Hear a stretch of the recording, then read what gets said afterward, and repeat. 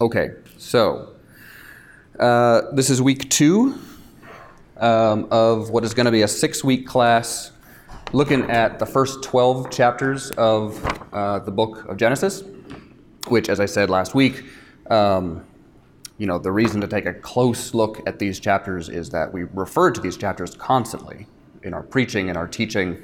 They are fundamental, they are foundational to how we understand so much of the rest of the Bible, to how we understand the gospel. And so once in a while, we want to dive in and just look at them directly. Last week we got almost all the way through chapter 1. I'm going to pick up kind of where we left off. I'll tell you now, it's going to be a challenge to actually get through all 12 chapters. One of the things that we said last week was that chapter 1 stands out from the rest of the book. The whole book of Genesis is largely structured into these 10 accounts, each of which begins with the Hebrew word toledot, which gets translated the generations of, like what was brought forth by. Genesis 1 doesn't begin that way. It kind of stands on its own as a prologue to the rest. But as we get into Genesis 2 this week, it'll be the first of those accounts. And, you'll see right there in Genesis 24, it says, these are the generations of the heaven and the earth when they were made. Let me get a Bible. So that is where we are heading today. So let me start. Last time we got to the creation of humanity at the end of Genesis 1, verses 26 and 27. And it went pretty quickly, and so I wanted to pick up there and then talk about the seventh day also. So just to make clear, just to make sure we get across the main points here. As we said last week, the creation of mankind is depicted as something very unique, very special, different from the rest of creation, insofar as God speaks directly to them. He deliberates. He's over the creation. The verb that's used there is different than the verb for make in the rest of the chapter. Here it says, "Let us create." A word that was only used back at the very beginning of Genesis 1. And then there's this, particular thing that stands out, that God is created, that man is created. God is not created. That's very important. Man is created in God's image. Very distinct from the rest of creation, where things are said to be made after their own kind. So we want to talk about what that means. We've actually talked about this a bit in other Sunday school classes. We did Being Human last winter, and actually spent that whole first class talking about, what are different ways that our culture thinks about what it means to be a human being. And we talked about, what the Bible says in response to that. For a long time, even theologians, the Christian tradition, if you go look at what Augustine, what Aquinas, what Calvin, what Owen, look at a lot of these guys, what do they have to say about what makes humans human? They'll point to capacities. They'll point to rationality. They'll point to the capacity to worship. They'll point to relationships, creativity. But scholarship over the last 100 years or so, comparing these words that mean image and likeness, tselem and demut, to other ancient Near Eastern texts and examples of what those words meant in that context, have realized that there's something a little bit more specific going on. And what it is that to be made in the image and likeness of something is to be, you can think of two R's. In fact, they share more than just the R. On the one hand, it's to be representational. to show what the thing is like. But on the other hand, it's to be representative, to actually play a role where you are in some way a proxy, a steward for the thing or the person in whose image you are.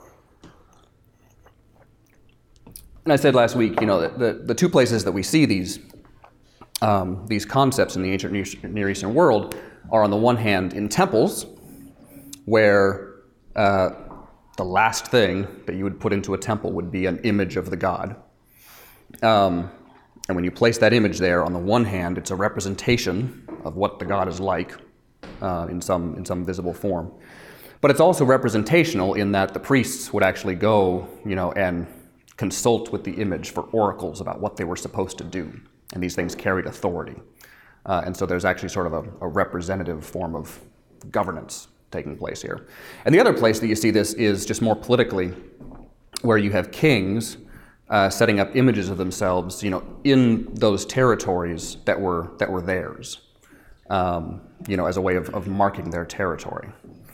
Now, this is not to say that humanity does not have capacities, characteristics that are very different from the rest of creation, the rest of the animal kingdom.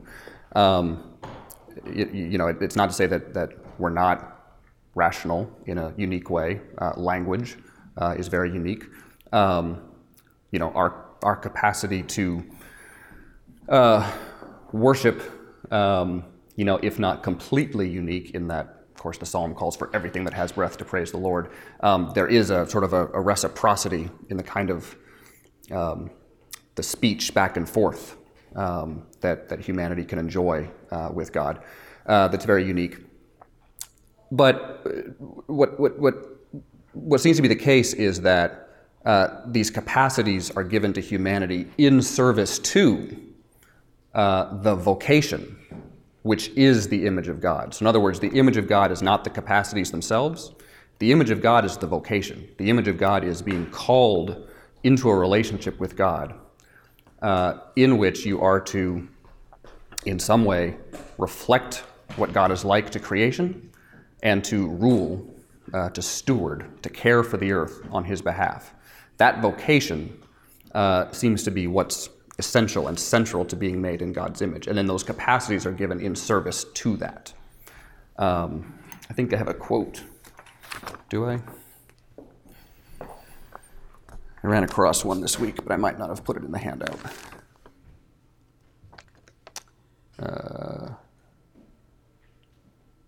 Looks like I didn't. And as we said in the Being Human class, the reason this becomes important ethically is because you run into the question of what do you do with someone who is human but does not have any number of capacities. Someone who, by virtue of being too young or too old, by virtue of having suffered traumatic brain injury or some kind of illness, for whatever reason, is a human minus rationality less human? Are they not human? Are they not made in the image of God? If we understand that the image of God is something that depends on God taking the initiative to call us into relationship with him, and then capacities are given in service to that, then you don't end up denying humanity to someone who lacks the capacities. Questions about that? About the image of God?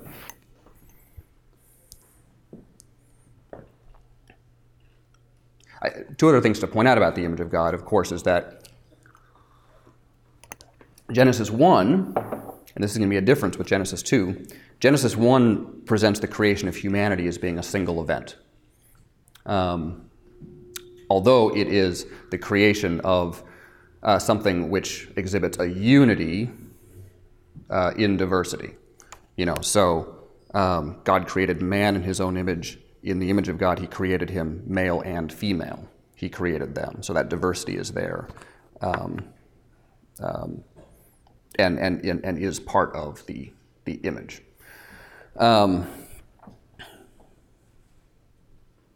And then the other thing to say is just notice, in support of this idea that the image is a vocation, notice that the very first thing that God says after he creates them in his image, he gives them this blessing, which is the vocation. Be fruitful and multiply, fill the earth, subdue it. Yeah, T.I.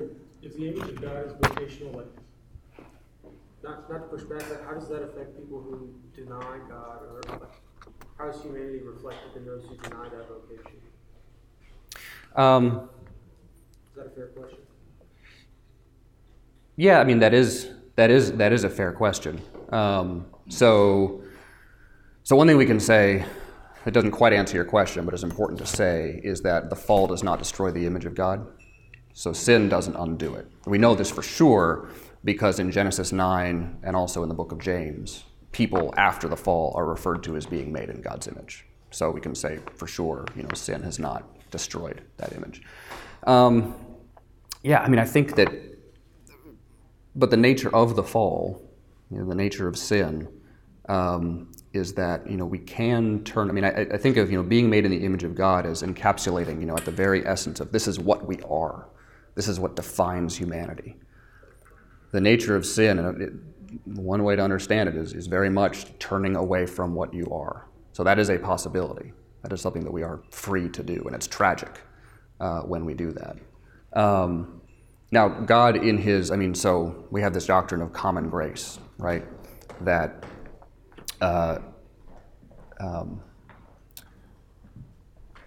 God's character and what he has made and the goodness of what he has made, his intentions for the world, all of that can still shine forth in fallen humanity, and in people, cultures, structures, and all kinds of things that are bent away from him, in many ways. That kind of better be the case. So another thing you say about sin, not only does sin not destroy the image of God, sin is not creative, right? Sin doesn't make anything. So whatever humans are, it's still the case that everything that God has made is good, and so this is difficult to articulate, but in a very real sense, fallen humanity can still show God's glory, his goodness of what he's made, his intentions. Yeah, Jeremy. Is there an eschatological aspect to that, then? That there is how we were made and what we were called to be and be confirmed in, which got messed up, but Jesus takes back up. And, yes. I think that even whatever it is that Adam and Eve are is not even yet what they're supposed to be. That's right. Yeah. So. Yeah, the fact that God gives them work to do. So the fact that it's incomplete or hasn't been fully realized does not take away from the reality of it. Right? Yeah. So this is a good, that's a great way of explaining why it is that I said that, this book of Genesis is so foundational to our understanding of the gospel, right? Because our gospel is a story of creation and fall and redemption and restoration. And we are not yet to restoration. So I think that's right. Yeah. Okay. Let's talk about the seventh day. So this is the beginning of Genesis 2. On the seventh day, God finished his work that he had done, and he rested on the seventh day from all the work that he had done. So God blessed the seventh day and made it holy, because on it God rested from all his work that he had done in creation. So there's 4 verbs that show up here. There's 4 things that God does. He finished his work. And notice, it does not say he finished his work on the, there were 6 days of doing work, and then he finished that, and then he rested on the 7th. It says he finished, it says on the 7th day God finished his work. And so in some way this 7th day of rest is the finishing, right? The work is not complete until the rest is entered into. It says he rested. That means to put an end to come to an end, according to the Theological Word Book of the Old Testament. But it doesn't mean that God has ceased all of his activity. Right? There's a bit of a puzzle where you go to John 5, and see Jesus say, my Father has been working, and I am working all this time, right? How do we make sense of that? So this is where this, I mentioned last week, the idea that what we're seeing built in the first chapter of Genesis, it's the heavens and the earth, but what it's meant to make you think of is a temple. So John Walton is an Old Testament scholar at Wheaton College who's written a book called The Lost World of Genesis 1, which I recommend. He might overstate the argument. His argument is that the story of creation is a story about what things are for and not where they came from. That might be overstating it. It doesn't necessarily have to be one or the other. But I do think he's right, that Genesis 1 is depicting the creation of a temple, which is for something, right? A temple has a purpose. In fact, one of the ways that you look at this story and you say, oh, this is a temple, is because the creation is for God to dwell with his people. He has created this ordered space. Remember last week we talked about the creation going from chaos to order. It starts off formless and void, kind of all jumbled up, and God starts separating and bringing order where there was chaos. What we'll see in Genesis 2 is that there's this structure, of it's almost like concentric circles, going from the sea, which is maximally chaotic, to the wilderness, to the ground, which can be tilled, which can be worked, and then in the center of all of that, there's this garden, and it's the most ordered space. There's things that show up in Genesis 1, like precious stones that also show up in the temple. There's these trees that we'll talk about in a minute. There's the fact that the garden appears to be built on a mountain, and we know it's built on a mountain because it says that rivers are flowing out of it, and that's how gravity works, right? So there's all these things, and ancient Near Eastern temples would either look like mountains or they'd be on mountains. So there's all these things where you read Genesis 1 and you say, okay, this is a temple. And the point of this, the reason I bring this up to talk about the seventh day, is that if this is a temple, then you ask the question, what does it mean for God to rest in his temple? And this is what Walton talks about. And here I do have a quote.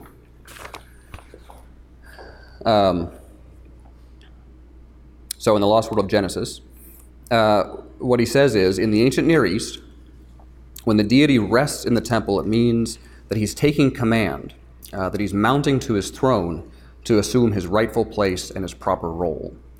What that means is that for God to rest in his temple is not a matter of him, completely ceasing all activity.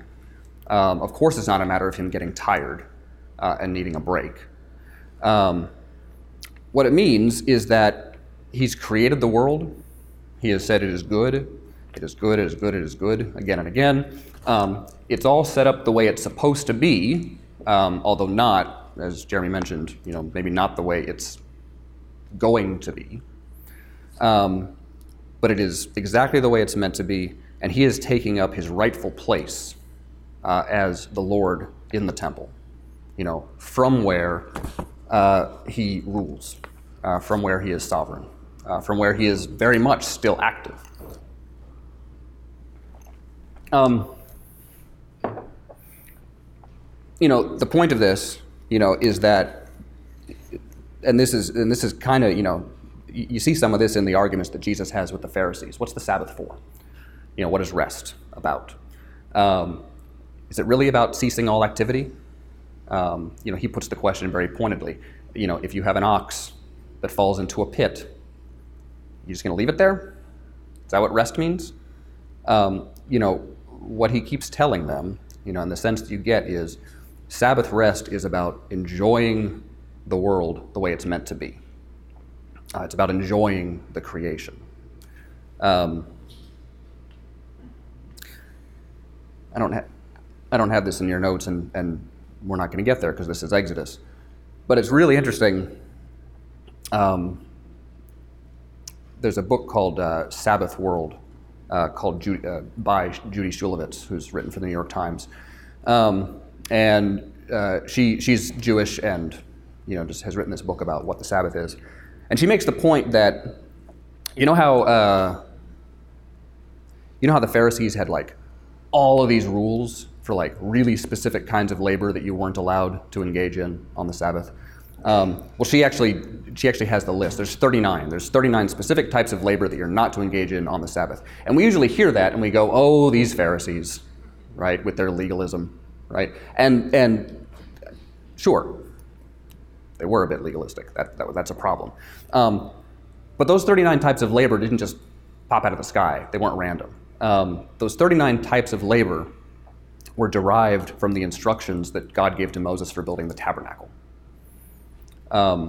Everything on that list, kindling fire, sewing fabric, gathering wood, all those things were things that you find in the instructions for building the tabernacle. That's what you're supposed to stop doing. And if the tabernacle, right, remember, if the cosmos is a temple and the tabernacle looks like the cosmos, which it does, it's got stars woven into its fabric, it's got tree imagery, like there's all kinds of things. Like the tabernacle reminds you of the world, because they're kind of the same thing. The Sabbath is the day that you stop creating the world for yourself. The Sabbath is the day that you stop and enjoy the fact that the world has a creator and you're not it. That he's created this world for fellowship with you. That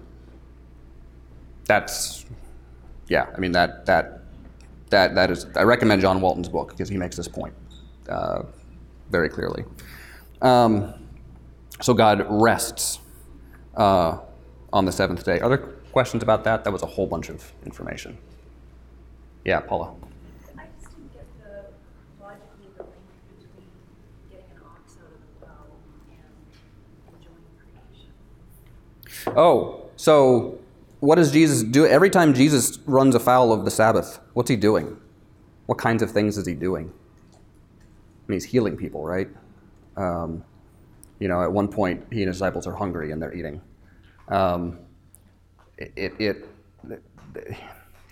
He's putting things the way they're supposed to be. It's interesting that in our tradition, the most ardent Sabbatarians have always said that the Sabbath is a day to be devoted to public and private worship and works of mercy. Visiting the sick, and so the most ardent Sabbatarians have never said that the Sabbath is a day to just take a 24-hour nap and not do anything at all. You can actually be quite busy, but you're to be engaged in a day of enjoying the way the world is meant to be, which might involve putting some things right in a small way, like visiting someone who's going through a hard time. Does that answer your question? The ox well thing is okay. The ox is in the pit, not the way it's supposed to be. Yeah, I just see the examples as the examples that you're citing are of doing something to correct, which isn't the same as enjoying necessarily. In our culture, enjoying is equivalent to entertainment, which is there can be a lot of idleness and lack of discernment. That is true. So maybe I'm being... No, that's a really good question that I'm not going to go into because it's big. But yeah, it certainly is worth critically thinking about what it means to enjoy the world and how do we do that as fallen people who are drawn to enjoying the wrong things. I think that might, it's a big question.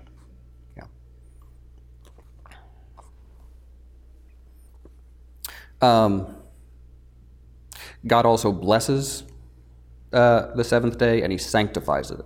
So he blesses it and he sets it apart, just to just to fill that out, what blessing means in the Old Testament generally means endowing something with the capacity to reach its potential, to fulfill its purpose. And the opposite is true of cursing something. When you curse something, you take away its future, you frustrate it in reaching its purpose. And so one scholar says that blessing the seventh day endows it with the potential to be the day which God had intended for human experience. And then to sanctify it, just means to set it apart. So it's not just good, but it's holy. It doesn't mean that it's, the difference between sacred and profane is not the difference between, good and evil necessarily. Profane just means not set apart, allowed for ordinary use. But to sanctify something is to set it apart.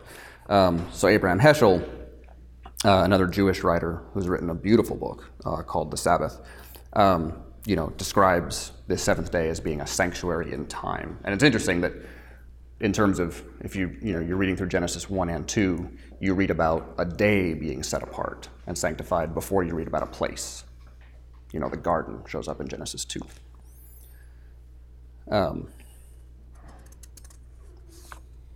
Okay, so to wrap up Genesis 1, just to note that this theme of creation, shows up, the language of creation shows up in two other events.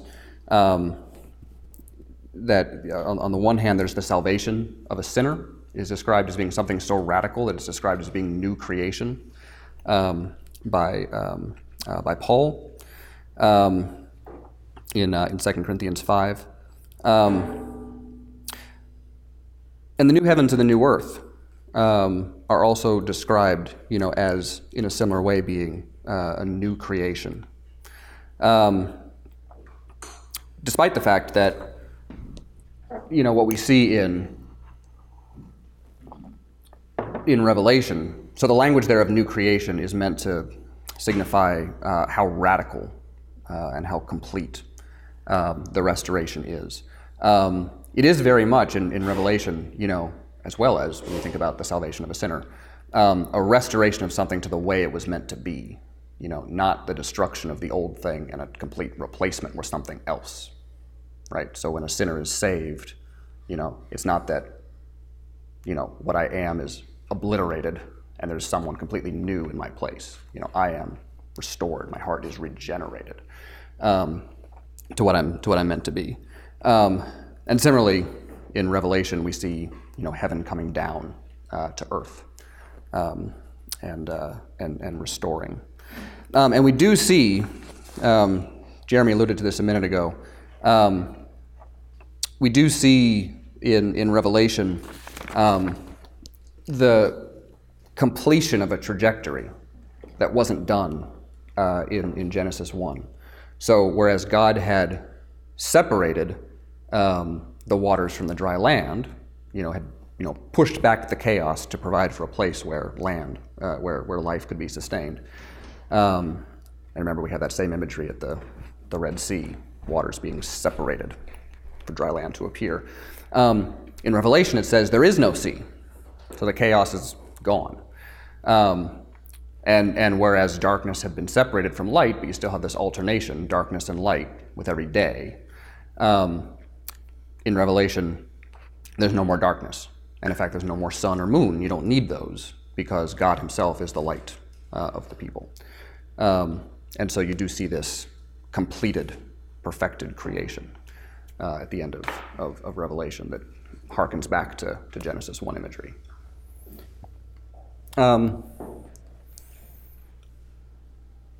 Any questions before we move on to chapter 2, verse 4?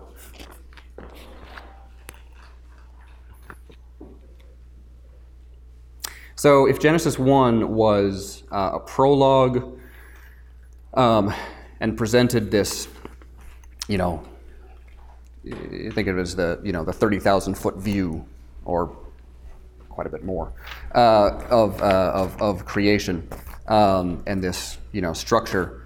Genesis 2 now zooms in into this purpose that I described, that God has created this place, for the purpose of dwelling with humanity, for the purpose of relationship, and for the purpose of worship. And so this is the first of the Toledotes that I mentioned. These are the generations of the heavens and the earth when they were created in the day that the Lord God made the earth and the heavens. And so in a sense, this is what the heavens and the earth bring forth. So the main, we're going to talk about the creation of man, the garden, and these trees before we look at the creation of Eve. So it says that God formed the man from the dust of the earth and then breathes life into him, and he becomes a living being. It's interesting to notice the total rejection of a duality between like spiritual and material here, in that he doesn't say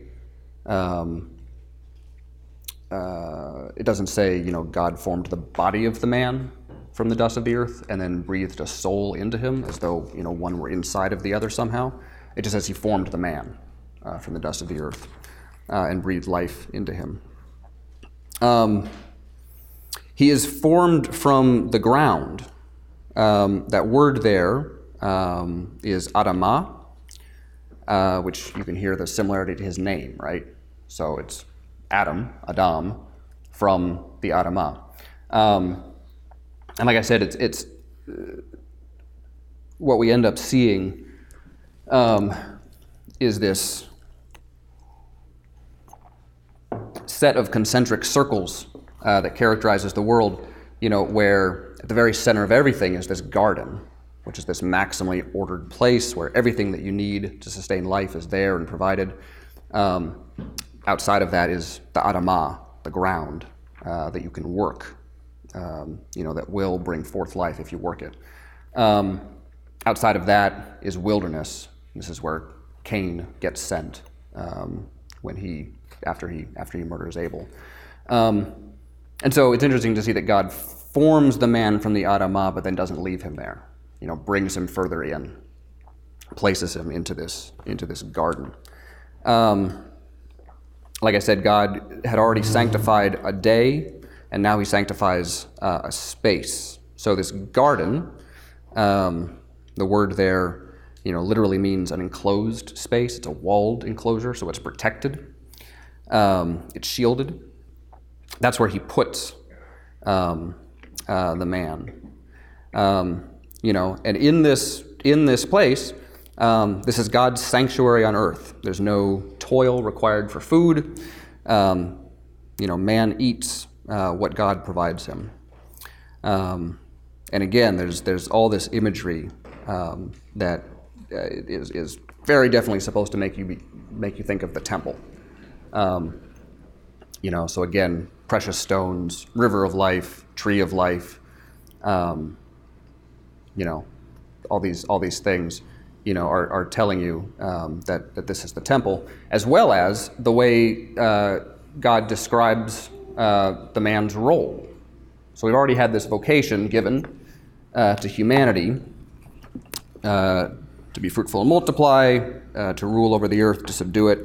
Now it says, Genesis 2:15, the Lord God took the man and put him in the Garden of Eden to work it and keep it. And everywhere else in the Old Testament where you have those two verbs, work and keep, together like this, it's always describing the role of the priest in the temple. The priest works and keeps, works and guards the temple. And so we're starting to see these offices, so we talk about the offices of Christ, prophet and priest and king. And in a sense, we see these same offices, being given to Adam, that, humanity has been set up to rule over creation, to be a king, underneath God's ultimate authority, that the man is to be a priest in the temple.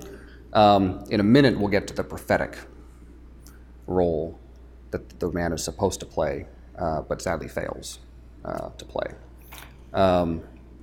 So, again, lots and lots of imagery telling you, this is a temple, and the humanity is placed there as king, priest, for the purpose of dwelling with God and worshiping Him. Any questions about that?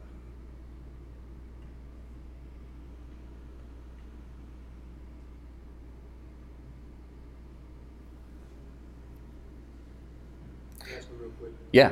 So, I know previously we talked about like the historical Adam, but in like maybe 15 seconds or less, could you give your opinion on like the historical Eden? Like, what do you think? What's your opinion on that? In 15 seconds or less? I don't want to derail you, but Yeah. you don't have to answer that. Yeah. So let me say this, because maybe this was something that came up last week as well, without my really having planned for it, and so I don't think I was very clear. My take on these things is I want to be careful to say, what is the text saying, and not try to get the text to say things that it's not saying. So like last week when we talked about the length of the days, I think that the text is clearly saying, like, there's a structure here, and that structure means something. That structure means that God is a God who brings order where there was chaos, that He forms, that He fills, that He puts kings, to rule. I mean, there's all kinds of things that the text is saying. Exactly how long each day was and exactly what order they came in, I don't think those are questions those people were asking, and so I don't think that that's something the text is saying. However, the fact that the text, if it's not saying that, then it also doesn't preclude it, right? So, in my view, this is what I said last week, like, you can say, I think that Genesis 1 is giving you this, what's called framework, right? Framework theology. I don't think that precludes a literal 24-hour view. I think that you could actually hold both of those things. But I would argue these are geographical markers, right, which is a bit more specific than, they couldn't fathom this idea of evolution, right? Right. They could definitely fathom geographic boundaries and markers. Oh, so, okay. Does that make sense? Yeah, so so maybe you're actually asking an easier question than I was trying to answer. So my opinion is that, like, Adam is definitely a historical person, right? And Eve is definitely a historical person, and that's based, primarily on the role that Adam plays in later theology, especially Paul talking about, the first Adam, the second Adam. Like, he's talking about a real person. So how do you make sense of Eden, I guess, is the question. Yeah, I mean, it seems to be. I haven't thought as hard about that one, and so my opinion, I guess, is that it sounds like it's describing a real place, also. But yeah, I don't know. I don't know if there's much. I really haven't thought very much about that question. Yeah, I mean, that's kind of what I'm thinking. Like, they were somewhere. People exist in a place. Yeah, garden-like. Yeah, yeah. I've never. I know of no reason to doubt the idea that there's a very real historical place being described here. Yeah. Jeremy? Is there one? No. Well, what's weird is nobody ever tries to find it. Yeah. Right. I mean, so I think. No, I feel like I've seen stuff that said, "Oh, it was this kind of in this region of the." But you mean like later, there's like. A few, But nobody's literally like going to search for it. There's a few sort of like 20th century fundamentalist types that have tried to think that they could use this as a map to do that. Yeah. Right. But like Moses didn't seem to care. Moses didn't try to find it. I mean, so there's different theories because the geography that's given and the rivers that are given don't seem to connect at one or meet up at one place. Oh yeah. So now you have a flood coming. You have other things are going. Like the geography changes. I think, and there's like there's a lot of some of the Jewish commentary had lots of different hypotheses about that. In fact, one of them was that Jerusalem was the site that it was in, which is probably not true. But that's almost certainly not true. But there's a lot of that. So I do think there's an assumption that the inaccessibility of it after the fact has something to do with the fact that it will not be found and it will not be destroyed or something. Yeah. So, to jump to something else that I know almost nothing about, let's talk about the tree of life. Because it just doesn't say very much about this. It's one of those things, boy, I'd like to know how that thing works, where it is, but we don't know. Really all we can say about the tree of life is just sort of based on what the text does say, which is that after the fall, Adam and Eve are blocked from it. Right, they're prohibited from accessing it, and we'll talk about this more when we get to the fall. This is very definitely depicted as being an act of God's mercy and His grace, right? That it would not be good for life in this state to be prolonged indefinitely, and so the access to the tree of life is taken. Tree does reappear in Revelation 2 and 22, with an implication that in one sense we're back to the garden, but then again you look at it and it's much more than a garden. It's a city. Yeah.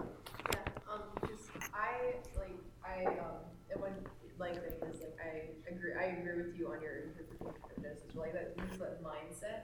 Yeah. One of my friends is having a issue with that if you take that mindset that also certain things, basically Adam and Eve weren't the only people in existence, I think is the thing that comes up, is if you don't take the absolutely literal sense, then there were other people too. And just how do you explain that, or how do you justify that? Why are Adam and Eve the representatives? Right. There's there's other people there too. Right. Yeah. So that's absolutely a possibility. There are conservative scholars that take that view as well. So Derek Kidner is one who, in his commentary, points out, when Cain is banished, he's afraid of being killed by someone. Who are these people?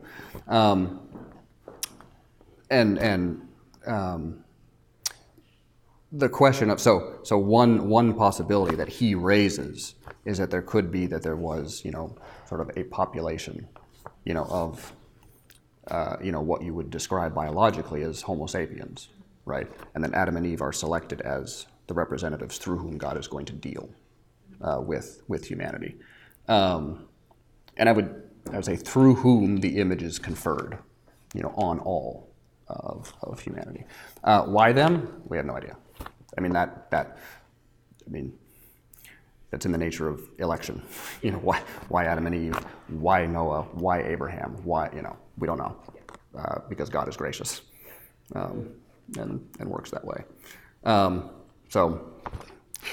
it is, that's alive. And there's actually more work. There's some pretty good books out there. There's 4 views on the historical Adam that will work through the different ways of interpreting that question and kind of present the pros and cons of each. It's really worth reading.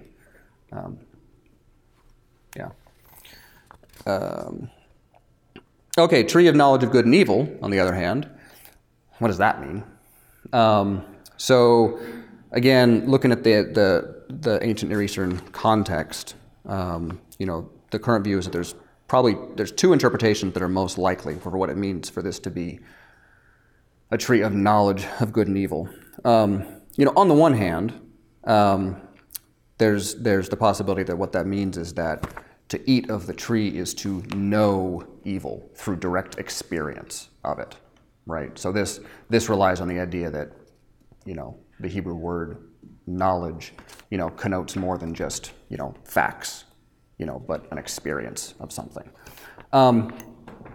But more likely and richer, it could be both of these things, is the idea that the tree is meant to be the place at which Adam as priest and king, and now, hopefully, intended to be prophet, judges between good and evil, speaks good and evil. It's very interesting, the way this is supposed to work is, humanity is supposed to hear good and evil from God and speak the same thing. Like, keep the message consistent, keep it clear.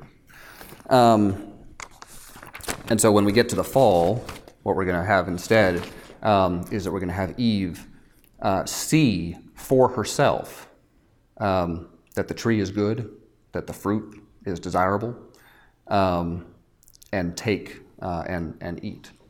Instead of hearing the word of God about this tree, and speaking. And of course, Adam is right there with her. We know because she immediately turns around. Essentially, the idea is that what was supposed to happen at this tree is that the serpent comes along, and assails God's character. Says, did God really say this? Is God really withholding this from you? Does God really love you, right?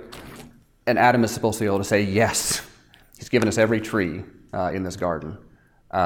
He formed me from the ground and brought me in, right? He's given us this whole world, for relationship with him. We have everything that we need. Yes, he is good.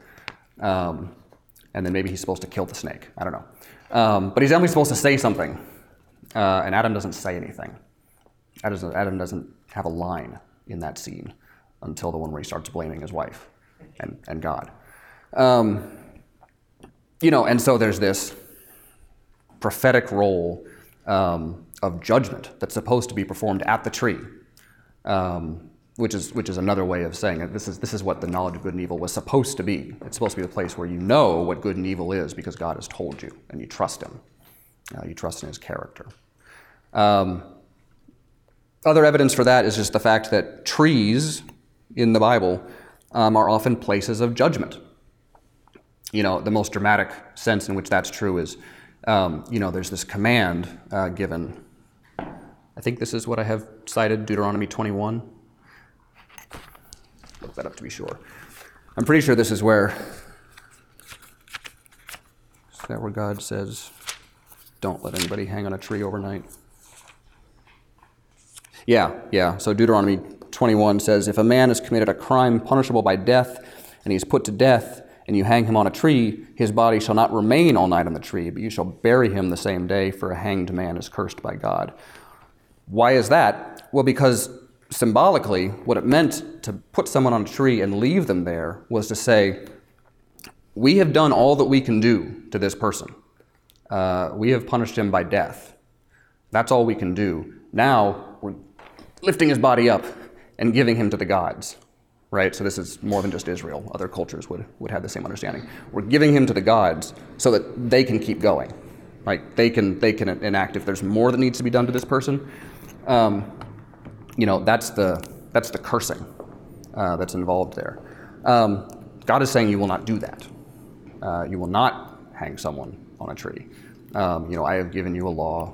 I've told you what the punishments are. And so you will not curse someone by hanging them from a tree. And so you have this sense that trees are places of judgment. Other places in the Bible where this shows up, the king of Ai is hung from a tree. Absalom, as he's trying to escape, gets caught by his hair in a tree. In a very strange way, that makes you think it's kind of divine judgment. In the book of Esther, when Haman builds gallows, what he literally builds, the word there, he builds a tree. I'm not sure what Genesis 40 is, but Galatians 3, of course, is the place where Paul, makes the connection we need to make to Jesus, which is that Jesus was hung on a tree, for us. That Jesus is the one who, and he goes back and quotes, I think, the Deuteronomy passage to say, we know that someone hung on a tree is cursed, and Jesus was cursed for us. He took our curse. So there's all these places with trees playing this role of judgment. We got 5 minutes. Are there any questions about that? All I've got left here is Still pretty remarkable. Is Eve. Right? That the inanimate object has such a spiritual power built into it. It's not like C.S. Lewis trees that actually were living. right. From a standpoint of having personality and interactive, right? Yeah. But there's still something special about these trees.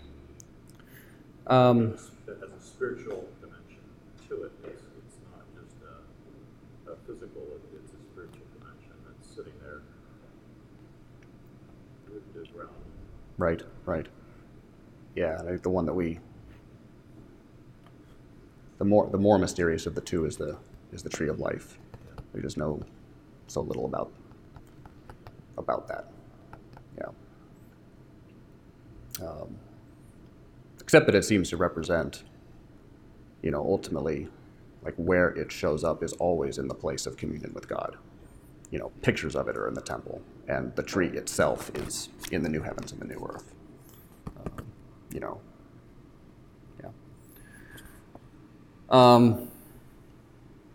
Okay, talk about Eve. A lot of this we have gone through several times recently, because we talked about this in the Being Human class about relationships. So there's this major break in the pattern of the text, and whereas all the way through everything that God has made is described as being good, the first thing described as not good is that the man is alone. A couple things to note. One is that the man is alone despite having fellowship with God. And so there is this. God can say, on the one hand, he can say, despite having fellowship with me, nevertheless there's something not good here, that humanity is alone and not with another like him. But the other thing to note is that gender distinction doesn't show up in Genesis 2 until after this point. So that word Adam is a generic term for humanity, and that's the word that's been used all the way through. The words for male and female, ish and isha, those actually don't show up until Genesis 2:23, and it's the man who speaks them in this poem that he declares when he sees Eve. The implication being that when God says it's not good for the man to be alone, what he's saying is it's not good for humanity to be alone. This isn't a male-specific thing. Could you speak a bit more to that? So you mean like representatively, like it's not good when people are out of the community? Like it's not good for people to be isolated? Is that what you're saying? Yeah, that's certainly true. So we've talked about this in the Being Human class, where you have to ask the question. So what is it that's not good? What is it that's not good about humanity being alone? And it's probably best to interpret that in the context of this vocation that they've been given. That it is something that one human by him or herself cannot do.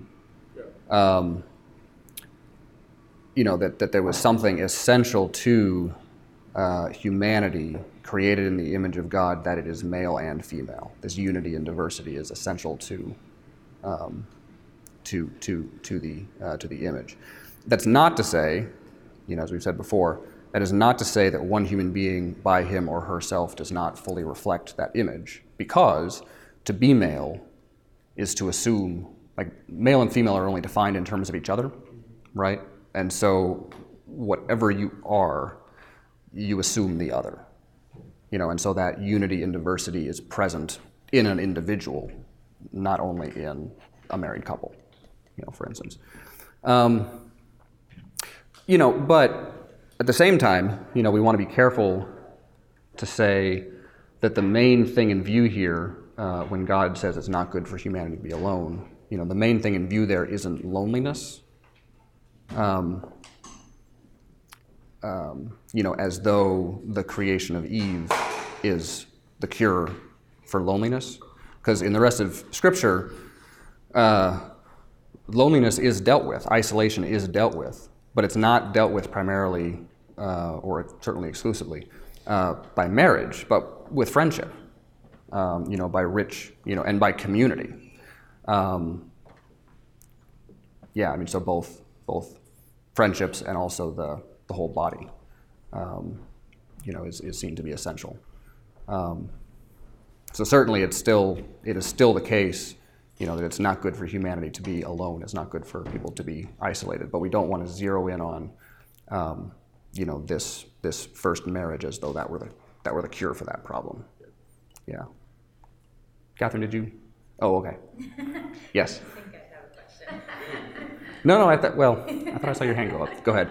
I was just thinking, I've been taking a Christian theo class this semester, and so a lot of stuff, at least in the early church fathers, there's a lot of good stuff to be said, but there's also sort of this, still this blame shifting, as in, we read, as in Adam all men sinned, but that gender distinction sneaks in there, and that women as a group kind of get blamed for a lot of things that aren't really their fault. Yeah. At the same time, so if we look at it in that new context, that Adamah is just humanity.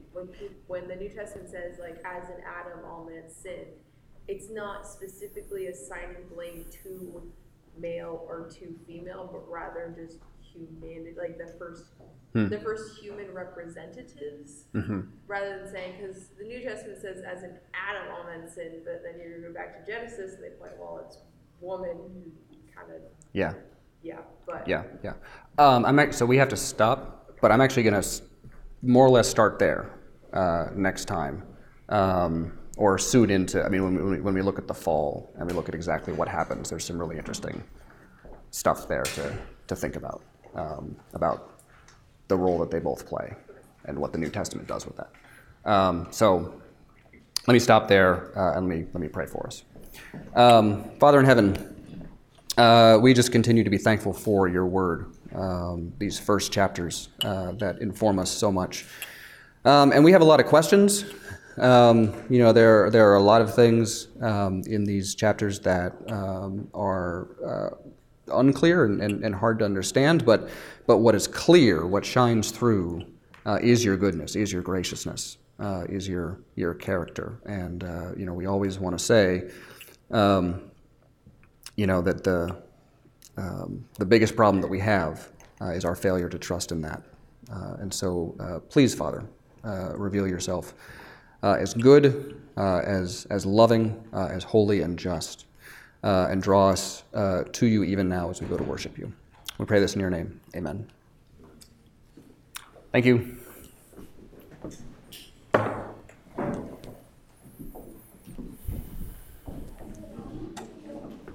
I'll run in the hot jacket last.